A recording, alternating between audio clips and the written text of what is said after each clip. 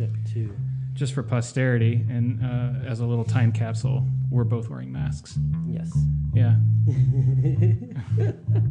What a weird time for you to be running for office. Well, Yeah. what's your thought process? That's the fun part about it, right? It's the thought process behind it is what I like to tell my friends, and my friends tell me, is that I'm the type of person that if there's a fire, I'm running towards it. Okay. Yeah. That's just part of the deal. Okay. And that's basically how my whole childhood and upbringing has been. We've always, want to help people. Right. And my parents have always been involved with community service, and Right. we would be those little kids running around the fundraisers or helping with the food bank or Okay. doing beach cleanup. So it was almost by design. It feels like Yeah. that I'm trying Yeah. to help more when it's needed. Well, it's almost like the rest of your life preceding this has been an interruption to what your childhood was then in some ways. Yeah. Yeah. Yeah. It's such an interesting time. It is. It's an interesting time. Anyway, my mask is coming off. My mouth is hot. I was up in Coquet for the week. Our family has a cabin up there, and we were gardening, and I was wearing a mask for, not for COVID purposes, but just for, grass and allergies and whatever. Right. But just, they're the worst. Yeah. I think I'm most excited about quarantine ending just so that we don't have to deal with these things anymore. Yeah, I mean, it's such an adjustment. It's they make the comparison of like the Asian countries like Japan and China, and when you're sick, they do wear the mask. And I remember, when I visited 3 years for the first time, I was like, oh, that's actually a good idea. Right. When you're sick, you should probably wear a mask because it Right. makes it super easy to protect yourself from everyone else. Yeah. But moving to everyone wearing a mask all the time, especially in a hot, humid climate, Right. it's not generally a Right. fun experience at all. Right. It somewhat doesn't make sense if you're out in the open, Right. especially if you're thinking about how things work. Right. Generally it Right. makes sense to keep it open. Yeah, from what I've read, it's just when you're outside, sort of the open air, it tends to, if you're what is the terminology for it? But anyway, the fine mist that sort of comes out of your mouth that carries the contagion. If you're outdoors, the wind will carry it away. Whereas if you're inside, it can kind of hover lingers. over, Yeah. lingers, and so you can walk into it in a closed space. So really, the closed spaces are the smartest. I think I'm talking myself into putting my mask back on. Well, I'll keep mine on, and you can stay protected, and then Okay. you can disinfect your Right. your microphone and your Right. Right. filters. Yeah. I guess so. I should come up with some kind of methodology or some process to Yeah. disinfect all of my gear. Yeah. I bet you there's a podcast for it. Yeah. And a YouTube video and a TikTok. There's lots of information for basically anything that you want to look for. There's information saturation. I guess that's it's part of the reason that I wanted to do, where I guess on the surface it's a little hypocritical. Here I am putting more information out, but I don't know. There's something about the long form, communication of podcasts that allow conversations to breathe. There's really no, there's no sort of parameters around it. It isn't a virtual soundbite. It isn't Twitter. It isn't Facebook. You and I can see each other right now. You can see my facial expressions more than I can see yours, I suppose. But yeah, I've disengaged from a lot of the social media myself as a personal choice. I've disengaged from Facebook. I've never really engaged with Twitter.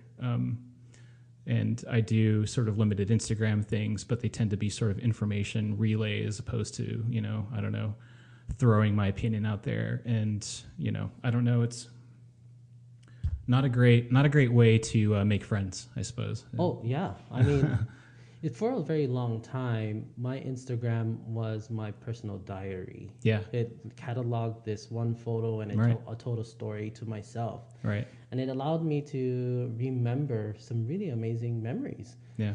So that what Instagram was for me, and actually Facebook for me was I tried to use it for what it was intended in the beginning, which was to make friends with your friends. Yes. And keep those connections. Yeah. And for a very long time, I had my Facebook profile private. Yeah. And I had this rule where I would only befriend someone if I actually have met them and know them and talk to them. Right. Okay. And so I had just like your realistic amount of friends. I feel like, like a few hundred maybe. Right. If you went to college and you worked and you live, it's maybe a couple of hundred. Right. And for a long time, that's where I kept it because it just felt like anything above that, it becomes what social media isn't supposed to be or has become, right? This pool of connections unnecessarily made with intention, and you're then bombarded with information that you don't necessarily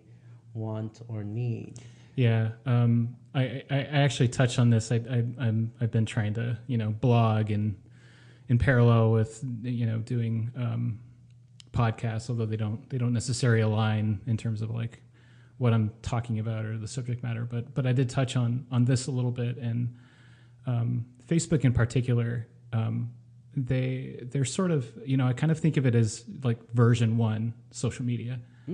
And it did have predecessors. It had MySpace before that, and it had, I don't know, Friendster, the AOL sort of chat rooms. That, so to me, Facebook was like an evolution of, AOL chat rooms sort of set the tone of how I conducted myself and how I talked to people. And, I'm coming from this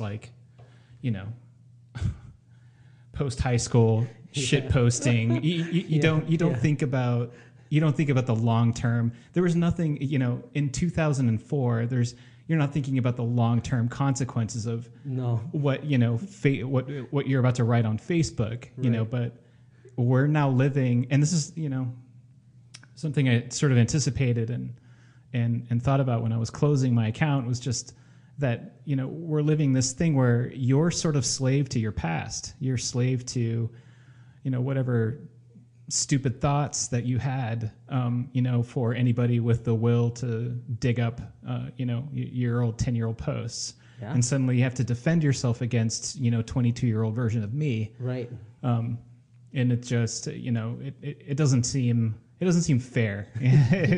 if we were a forgiving society, then possibly that could be something where you could, you could track your evolution as a person, but it's totally not. Yeah, it's so interesting because I don't know when they started doing this. Facebook started doing this type of thing where they share old memories. Yeah. And they would share old memories of that day, right? Like 7 years ago, you were doing this. Right. Or 5 years ago, this picture was taken and you posted it. Right. And it's such an interesting idea because it creates... they're leaping and using our human nature of recalling memories and being nostalgic. Right. And that would be a common practice in a face-to-face friendship. Like you hang out with your old friend and you're like, hey, remember that one time? Right. That's what they're recreating, which is genius because they just tapped into another part of sociology and the connection of making relationships and maintaining them. But at the same time, like what you're saying is like, yeah, what I did 10 years ago. Thanks for reminding me. Right. And it's funny because, without Facebook as a tool, and say, you're with 4 of your friends and you're all recalling some moment from 10 years ago. Mm-hmm. And if you had only your memory to sort of rely on and recall the past, what you'd really be exploring is how your friends remembered those time, that time, and what they remember is going to be different from person to person. Yeah. It's where now we have sort of this hard index where you can go back and like, no, I was wearing a purple shirt, or we were with that person, we were here, and possibly it. I don't know. I mean, maybe it makes a more accurate recall of memory, but I don't really know, aside from the novelty of the thing, Right. how much purpose does it really serve? Right. Yeah, it just happened to me, I think yesterday, and it showed me a picture of myself and my brothers and my sister, and we were at what's that national park? We were at a national park, and it had a picture of us, and I had a mustache, and I was like, wow. I forgot that I used to not shave. Yeah. The exploration phase of facial hair that we. Yeah, I think that was 11 years ago. Right. It's such an interesting thing. Which an interesting thought just came up about, a lot of people who do goal setting or vision boarding. How fun is it right now? For people, 10 years ago in 2010, they're like, 2020. I'm going to be doing this, Yeah. or I'm going to be having this, Right. or being this. Right. I bet you're off right now. Way off. You're like, way off. no one told you you're going to be wearing a mask and being 6 feet apart and making sure that you aren't traveling. Right. Like you can't travel. There are some high level things about my life, I think, that I could have maybe predicted with some level of accuracy. I've always wanted to have kids, I've always wanted to be, I've always wanted to have a family, but Yeah. beyond that, like what it looks like, how many kids, Yeah. Where I live and what my career would be and what my interests would be and, how that would sort of evolve. And, I think the magic of life though is in, I don't know, letting that organically come to you. And not over planning and not, I don't know, you not just limit your choices, but you set yourself up for some level of disappointment when those things really don't come to pass, and you have to, adjust your thinking. And I don't know, the more I've been open to moving and adaptation, like the easier those sort of life transitions have been, where if I had some rigid idea of what it should be, then I don't know, it would have, and it's already difficult. Life's hard enough. Yeah. Yeah. It's one of those. I always had fun with that concept of, setting intentions and creating a vision and working towards that vision. Yeah. And setting expectations, and at the same time being able to be adaptable. And that's one of, I think, the hardest parts, I think, for a lot of us in our age group, which is, you millennials in your 30s. You're at that point where you did set a 10-year goal or 15-year goal when you're aspiring to be something or do something. And this is actually a really amazing time to pivot.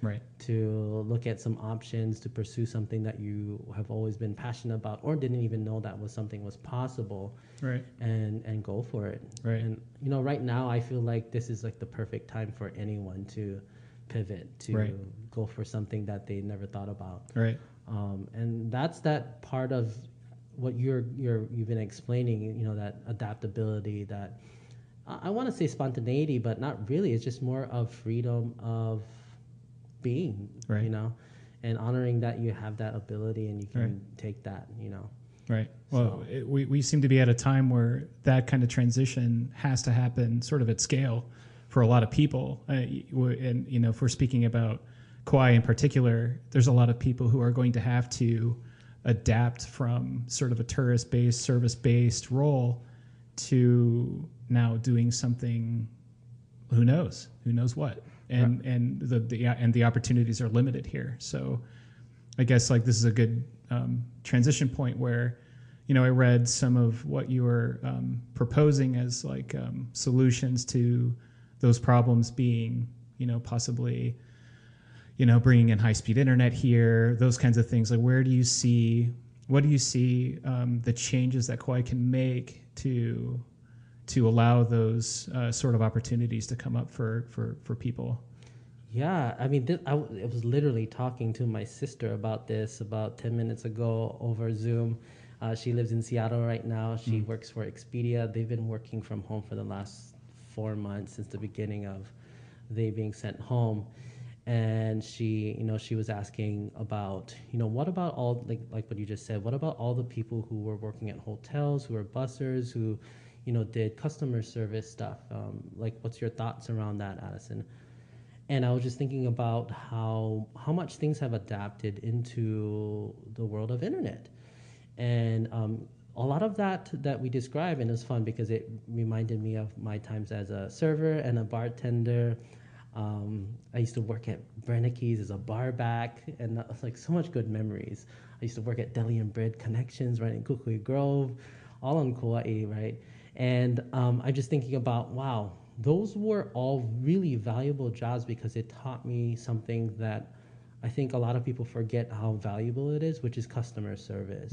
Just creating relationships and being able to help someone, regardless of what the product or service is.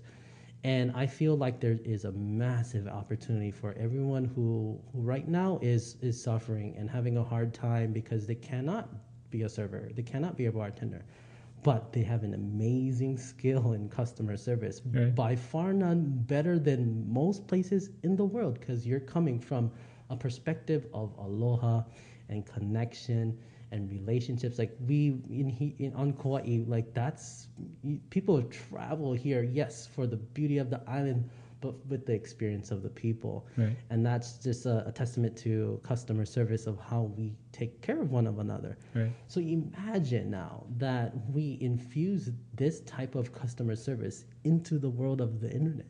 Like, imagine you actually talk to someone on Hawaiian Airlines call, that is from Hawaii, and they like talk to you, or any other product or service that needs great customer service, because there has been a push out of it, right? A lot of it became automated messages and a robocall. Right. Now, if companies are looking to innovate, large companies who want to do better in customer service, I would, if I were them, I would be looking to hire a bunch of people from Hawaii doing Right. calls on a phone or on a Zoom, representing them, and that Right. would probably be one of the best investments for them, because now they just up their level of customer service and creates way more value for what they're doing. And for us here, that's an opportunity for a lot of these types of work. And I feel like that comes with that idea of increasing our ability to have solid broadband internet. And those are the kinds of jobs that I feel like can start transitioning now. I'm seeing a lot of people trying to do that, which is awesome, because that's the smartest move you could do right now. Imagine if you were doing, server work that was paying, minimum wage, but you're doing great in tips. But imagine if you had a more stable job working for, Expedia.com, and you're doing customer service and you're taking care of people, but you get to do it from home. Right. I mean, that's kind of the where we're moving towards. And one of the opportunities in that part of the service industry that could be diversifying the actual part of tourism that no longer is just the same experience. And that will allow us to have a partial of a transition and not be super relied on just the traditional, we need these hotels and we need that traditional experience, And I feel like that's one of the pieces of it. The other piece of it is my sister and my brother-in-law. I asked them blatantly, like, if you can just work from home for the jobs that you're doing, would you guys move home? Like, why are you in Seattle? And I asked my cousins in San Francisco, I asked my friends in Idaho, like, why are you not home? And for a very long time, for that, I'd say like the last 10, 20 years, if you're listening and you are in this generation or you've been here on Kauai for generations, a lot of people will say, for the past 10 to 20 years, there has been a brain drain here in Hawaii, and specifically in Kauai. And we're often told to say, like, hey, after you graduate in high school, leave, go to another place, experience life. And oftentimes, parents and mentors, they'll say, come back if possible. And oftentimes that would be like a almost a negative, like, don't come back, like make your life whatever it is. And for a lot of us who have experienced a childhood here and then moved away, really understand that it's such a unique childhood here, a childhood experience. And you kind of always feel drawn to come back because of the special experience. Right. And you a little displaced when you're away. Yeah, and you the type of lifestyle that you have here is just a little bit different than most places in the world. Yeah. And so an opportunity like this, where my sister and my brother-in-law, without hesitation, they said, absolutely. Right. I would love to move back home. If they say I can work from home for the rest of my time, right, we're going to look for places and we're moving back home. Right. And that's exciting to talk about and to share with people and to want to serve at a level of county council, to hear that my peers and younger generations who possibly could move home and do that kind of work, and they work for Expedia, they work for Ticketmaster, they work for Amazon, and these are mid to high level jobs where it is a decent like salary.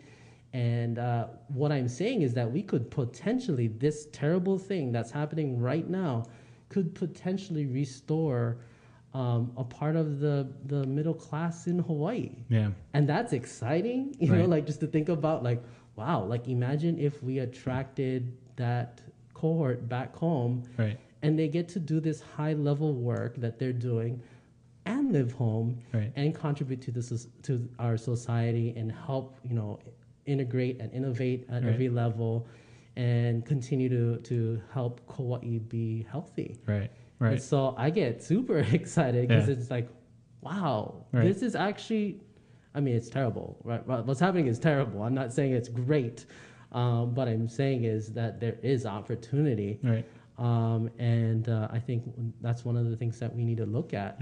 Well, where the circumstances can't be changed, you have to make adjustments and adaptations to fit the new paradigm. From my own experience, I see the following two problems, which is working from home. Working from home is great, but I came to this Kuleana here, the shared workspace, for a specific reason, and that was not to have to work from home because I have two kids. My son is going to be 7 years old in October, and he is, he's 6. He's very, very 6, and he needs constant attention, and a little bit of it is our specific space, and my wife works as well, and so. Sharing that small space and finding the time to focus and be productive, it's difficult. And we're also seeing school closures, and we're going to be having to we're going to have to be basically homeschooling at least half time. If we keep the kids in public school, if not, it'll be at home full time. Which so that's just they're new. It's like, yes, we can shift to home, but also there's going to be a lot more going on at home, a lot more responsibility on us at home. And I guess the other thing, and maybe this is something that you could talk about because I know it's something you address on your website, is just the housing shortage that's here and the cost of living and the median house price range. I don't know for a fact what it is, but it has to be in the mid 500s or above. Yeah. So, the cost of living here is just extraordinary, and making it often means that you do have some kind of support structure. You have some kind of family here who can provide you with a baseline to say, like, take care of your kids, or you have an open space, or an Ohana unit in the back where you can rent out and have the people move in. So what do you see as solutions to one or both of those? So two things. The first part was, you're right about what's happening with families, young families right now, where a lot of it is being put on you, where you're working from home, you're taking care of your kids, trying to teach them, and you're trying to take care of your life as an adult and a parent and a mom and a dad and a husband. And that's one of the dynamics of, I think our future is going to be looking more similar to that way of life, for for the short term and possibly for a lot of people, for a while. And that's kind of a thought of about how life is changing, where we are much more connected technology wise, but we're also returning just to the basics, right? Where you do spend a lot more time with your kids, when before it was send them off to the nanny, send them to school, send them send them away, and then we'll connect when we have family time. Right. And so it's such an interesting dynamic. And so you're right. And in spaces like here, like Kuleana works, allows for remote working to be remote working. Right. And that way you're able to, separate the space. Right. And I think that's where a combination of that will happen, right? There's going to be people who work from home, actually work from home, or work remotely, but not at home. Right. So I'm excited for that, because then it expands all industries. Right. It's not just one industry. It's not just customer service. We're talking about almost every industry that is ending up or will be utilizing some Internet of Things. And you mentioned something too on your website about repurposing spaces, and I think it maybe was in the context of like living spaces, but it also strikes me that this could be something where if you needed to expand, the availability of working spaces that were away from home, if you needed to get away from home to do your work, it would be places like, you see it in Kapa, where a lot of these places are closing down, and they're just empty, vacant buildings, and that would be a perfect repurpose for those kinds of things. Exactly. Yeah. And that's looking at affordable homes and how things are adapting, and cost of living. Yes. Yeah. Cost of living and affordable homes. Let's just start there. Affordable homes. It's amazing. I own a condo here on Rice Street, Kalapaki Villas. We bought that 3 years ago. And it's insane to say this, but we purchased it at $240 something thousand. And now it's at like 300 and something. Right. So for it to increase over $100,000, like as an owner, you want to say, yeah, fantastic. This is a great investment. Right. But as a other fellow human being living in this area, that's insane. Right. Like, that's so unfair. Right. Like, I bought it at 240, and now the person next to me or coming up wants to buy a condo, and they're buying it at 320 when I bought it 243 years ago. Right. So, economically, and looking at the system and why is this happening and how can we take care of this, it's tough to make a complex idea or a complex situation simple, but it really is somewhat simple in a sense of that it's just your typical business law, which is some supply and demand. Mm-hmm. Kauai and Hawaii has been one of the slowest places to develop homes, to a point where that the demand is so much higher than the supply that the prices always are going to go up in the last 20 years, because we just don't meet the demand for the local growth. Right. And so if you look at the research right now, the local growth of just local families, people who live on Kauai, their rate of growth, we don't even match that growth of new homes. And so the prices are always going up because the development does not keep up with that growth. Right. And a lot of the times is that we're focusing, or the overall growth in the last 10 years have been always focusing on just the traditional type of home, that 1,200 square foot, 3-bedroom, 2-bath with that awesome 7,000 lot, awesome yard to take care of. Right. And we haven't diversified any housing stock at all. Right. I mean, if you think, ask the question of like, when's the last time we've created a condominium with more than 10 units, or apartments, or multi-use buildings where there's commercial on the bottom and residential on top? Right. There's literally none in the last 20 years almost. Right. And so what that does is that it forces, say, young professionals like us, or say people returning home, or young families wanting a starter home, to be forced into these traditional types of housing that generally command a higher price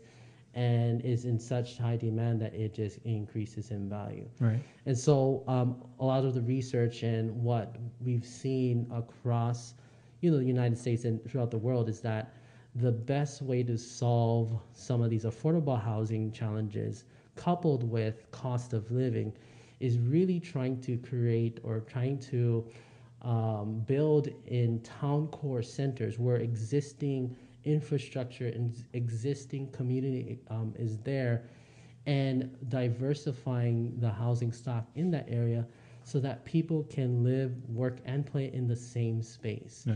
And that concept is pretty normal everywhere in the world except Hawaii. Right. Because we haven't focused on that type of development. Right.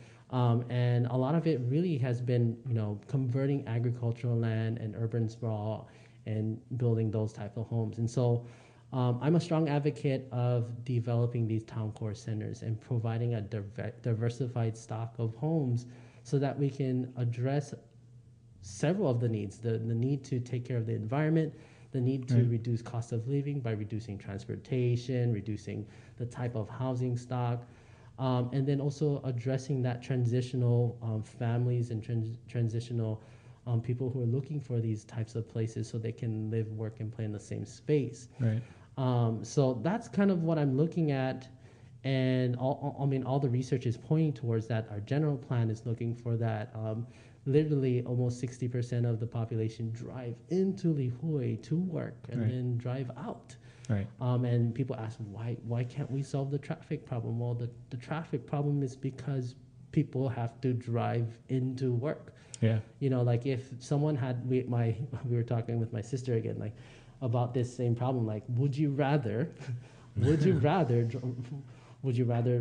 be stuck in traffic for an hour and live in Wailuo and work in Lihue? Or would you rather live in Lihue and not have a traffic problem, but you just don't have your yard? Yeah, right. And what's I imagine you get a range of responses. Yeah, it's so interesting because some families like, I love my yard, I love the sure, and some people like, I absolutely hate lawn mowing. I would love to live in the in city, walk to the park, hang out, do my loop around, ride my bike down Rice Street, and buy my groceries right down the street, and never have to, drive my car longer than 30 minutes.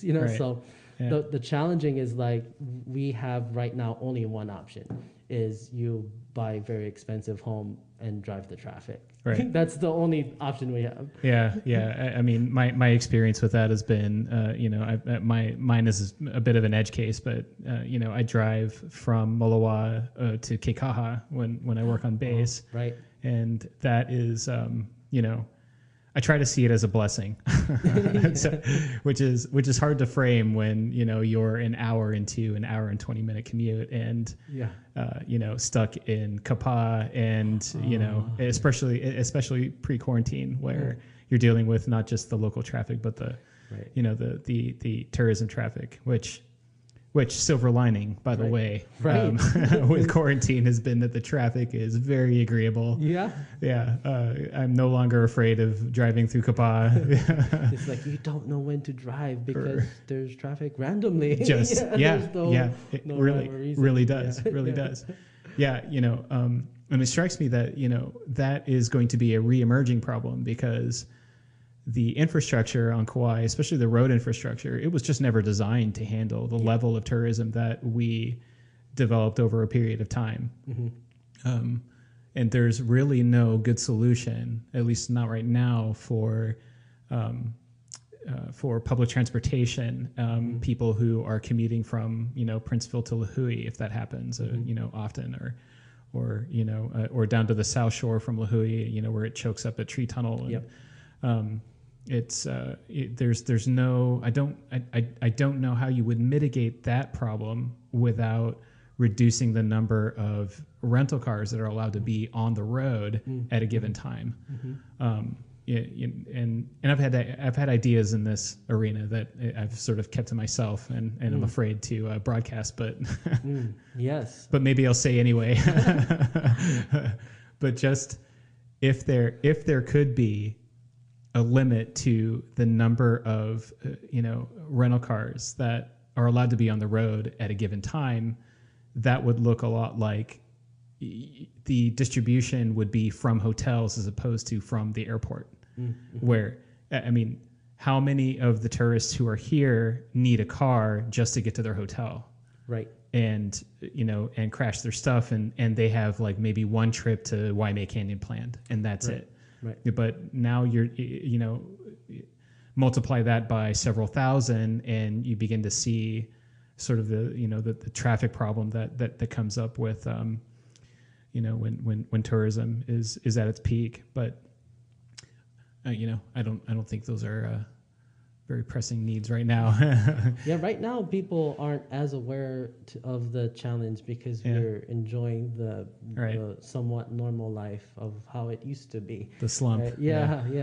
It does feel like back in the 90s when I first got my license, and I remember not ever having traffic ever anywhere, but like literally.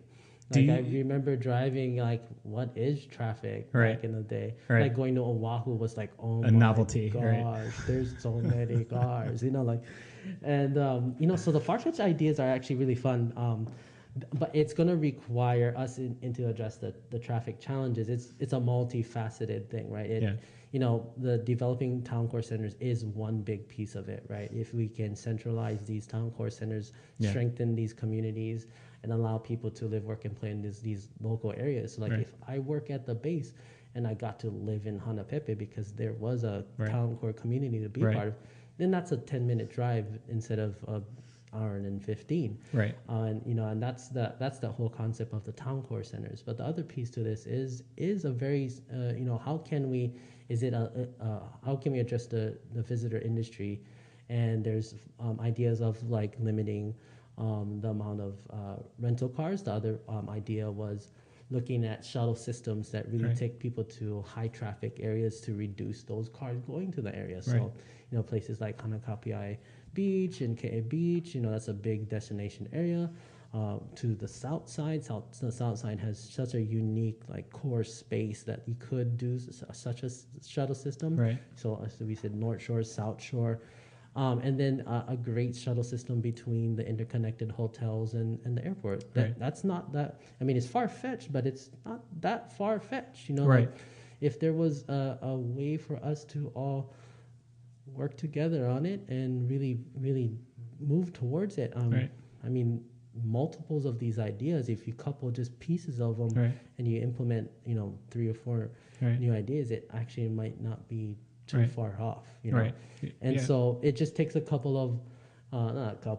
lot of bold people willing to do something different and take some risks, and that's part of the deal. And that's the thing that I don't mind doing. And probably people, 2 years from now, if I do get elected, might be like, wow, great thing, or might be like, bro, get out of here. Get out of here.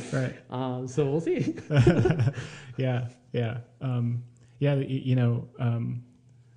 In terms of, and I think in spite of my reservations for a lot of how technology is, I don't know, I think it's really causing a lot of friction with society right now. I think a lot of our problems are down to, our adaptation to emerging technology over the last 15 to 20 years, especially. But one of the positive things possibly could be automated driving. And it seems like Kauai it's almost like a closed laboratory. You don't have a lot of, we're not San Francisco. We're not a big city. We don't have a lot of traffic conditions that you have to adjust to. They're fairly predictable, aside from storms or landslides happening or whatever in parts of the road.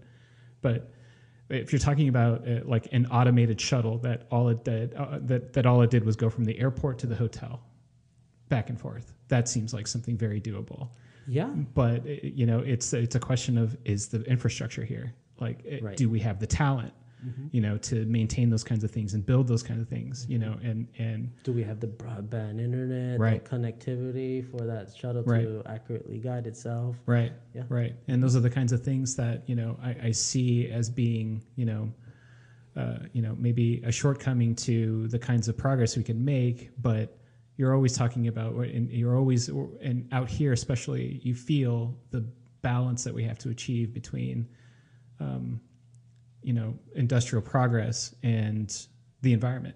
Mm-hmm. and the what draws people to Kauai is always going to be its beauty. I mean, I feel like that is our resource. Our resource here is the, preserved beauty of the place. That's it. And once we lose that, there's really no incentive for people to come here. It's a pain in the ass to visit this place. It's a pain in the ass to fucking live here. It's so far. You really have to like hold on to that to overcome all of the pain involved with being here. Like really, it's one of the few places in the United States where you drive and all you see is nature. Yes. Right. Shocking bits of nature where you get out of your car and you're 5 minutes away from shocking nature. You look up and it's just this beautiful mountain range, and then 5 minutes later you smell the salt-winded air of the ocean. Right. Yeah. So it's like. Back to sort of one of your points about there being this constant demand for growth and a limited supply, where I see that, but I don't see what I don't see is like how do you maintain that balance? And how do you maintain that balance without having a vision of what that balance looks like in full? So I like your idea of a town center, and for establishing town centers, and in sort of the logical places, and it kind of Kauai does lend itself to sort of like having there's a logical place for each of those town centers. Anybody who lives here knows what they are. Yeah. But beyond that, sort of what is the long-term vision for Kauai? Like, how do we know when we've reached the point of saturation in terms of its population? And how do you prevent Kauai from becoming Oahu, where it's just, from a development standpoint, a little bit out of control? How do you preserve this place? Right. Yeah. And that's one of the big pie in the sky questions that oftentimes catch me like randomly in the middle of the day taking care of patients. I just think about, is there a functional limit of our island? Right. And we know what breaking through a functional limit looks like. Oahu. Yes. Honolulu, 600,000 people. It's amazing. Like, whoa.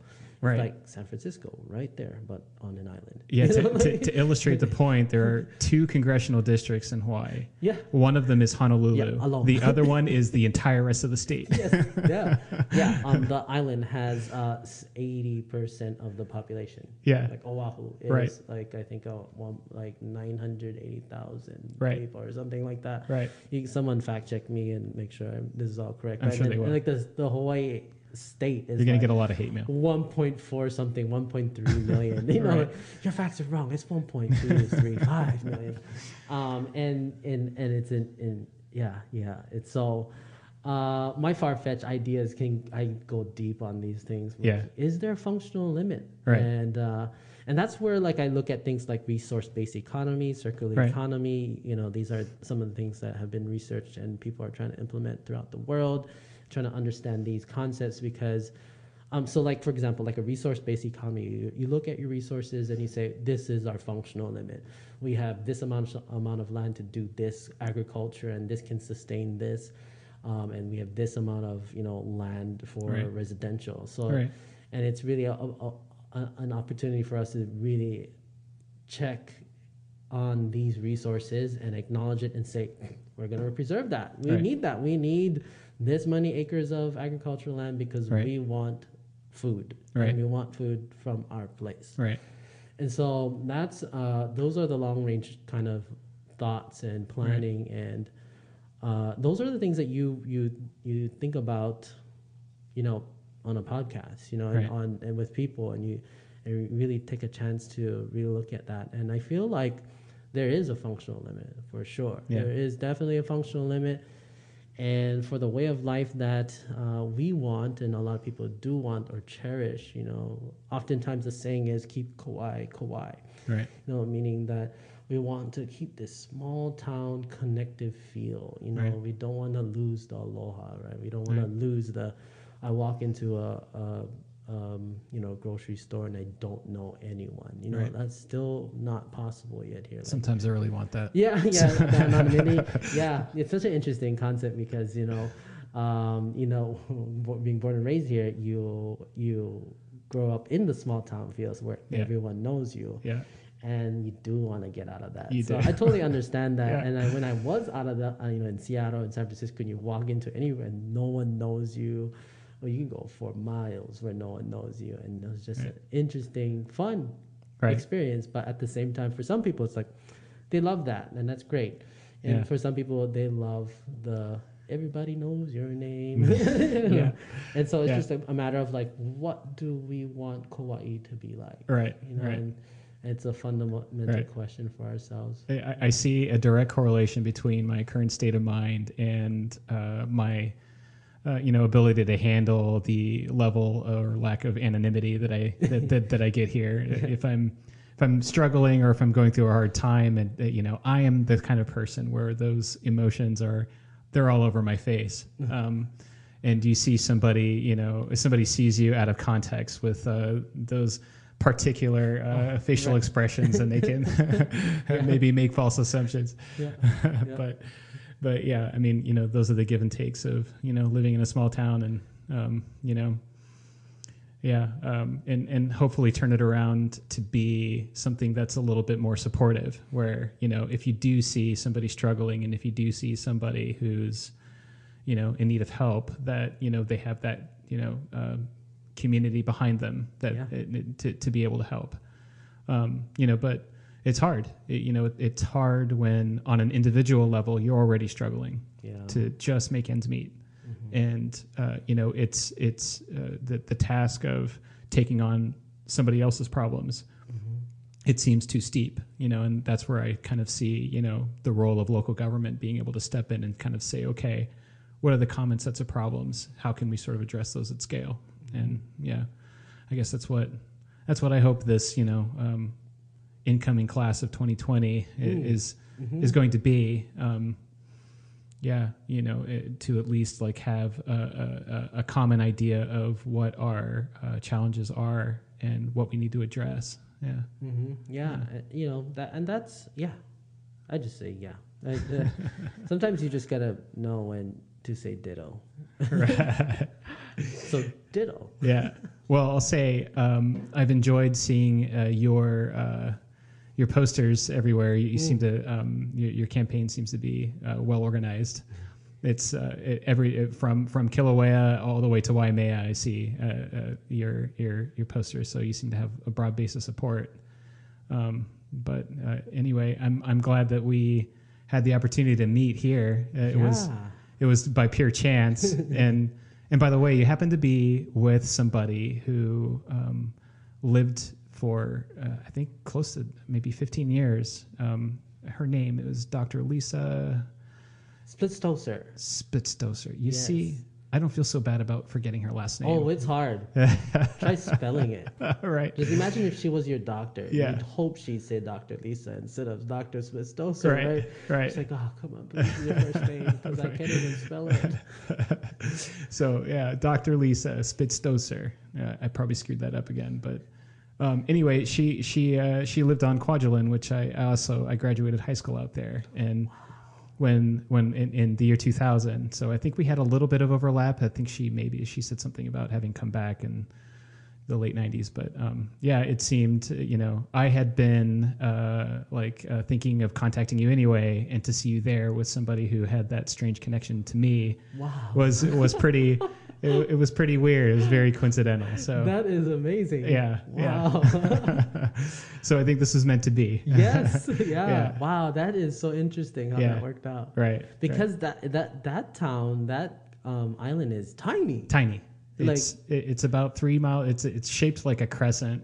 Right. And it's about 3 miles by foot from end to end. and about a half a mile wide at its widest point, and about half of the island is taken up by a runway. So it's very small. Yeah, that is amazing. Yeah, that you would run into here. Like it's pretty amazing. That especially the business space I occupy. There's a small contingent of people who are have some history there, and right. it's a bonding. It's definitely a bonding thing. Yeah. So that's amazing. Yeah. Wow. Yeah. It's so funny because Kauai would be then your big city, right? Oh yeah. And we on Kauai, if you're from here, born and raised, or your childhood is here, or whatever, you've been here for a really long time, and you hear like you lived on Kauai and you've traveled and you see someone from Kauai in right. some random place like New York, or right. it's like an instant bond, and right. you feel safe with right. them, right? Like right. you can like an instant trust level. Absolutely. Like you understand me. Yes. You understand why I walk so slow. Yes. You understand why I walk slow. You understand like how I can adapt to, a common complaint for people moving from the mainland to Kauai is just how slow things are. Yeah. It took me a month to get my fence built, and you're just like, wow, that was fast. Well, the surf was good, man. Like, you definitely don't move here for the efficiency of things, and that'll make your job a bit more difficult, I'm afraid. But a little bit, yeah. There is Kauai time. I get that. Yes, yeah. And so it's a fun part of the job, right? Fun part of like really understanding.